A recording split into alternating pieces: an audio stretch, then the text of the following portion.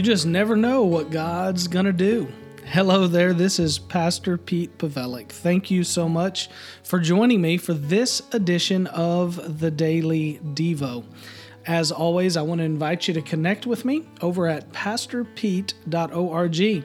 There on the website, you can also pick up a copy of my Bible study called Signs and Wonders. I'm going to reference that a little bit today in today's Daily Devo, which is why I point that out. You can pick it up on Amazon.com as well. Signs and Wonders by Pete Pavelic.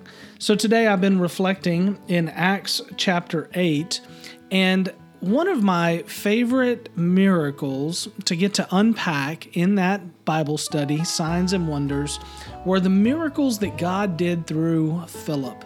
Now, these aren't miracles like the Red Sea or David slaying Goliath or Jesus walking on the water that everybody knows about. These are some of the less well-known miracles in the Bible, but they're incredible. And one of the greatest parts about this is it shows just how creative God is and the fact that we never know what God's going to do. Let me read to you some of what God was doing through Philip after he was scattered out with the church from Jerusalem. They were scattered, and Philip ended up in Samaria. And here's what it says starting in verse 6.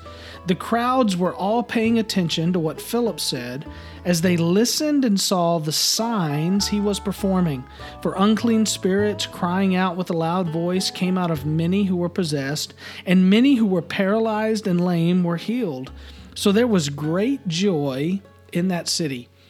This man, Philip, becomes a great evangelist. He would be a great evangelist for the rest of his life. He would be somebody that God would use in many, many miraculous and incredible ways, which again I unpack in greater detail in the Bible study. But here's the thing I want you to hear today. Do you know how Philip got his start in ministry? You have to back up to Acts chapter 6. And in Acts chapter 6, Philip is one of the men who is chosen to wait tables.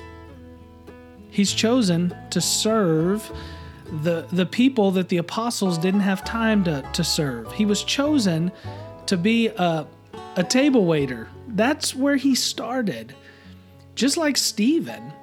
And not long after he gave in to that call, he said, Lord, I'll do whatever you want. I'm here to serve you. It's when God started to do miraculous things through him and Stephen and many others that were chosen for that role. And that's why I say this to you today. You never know what God's going to do.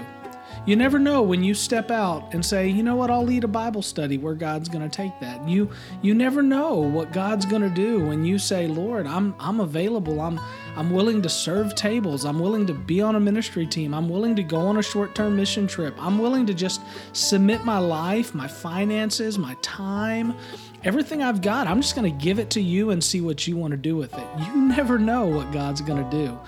If you don't believe me, read Philip's story. Start in Acts 6 and run it all the way through Acts 8.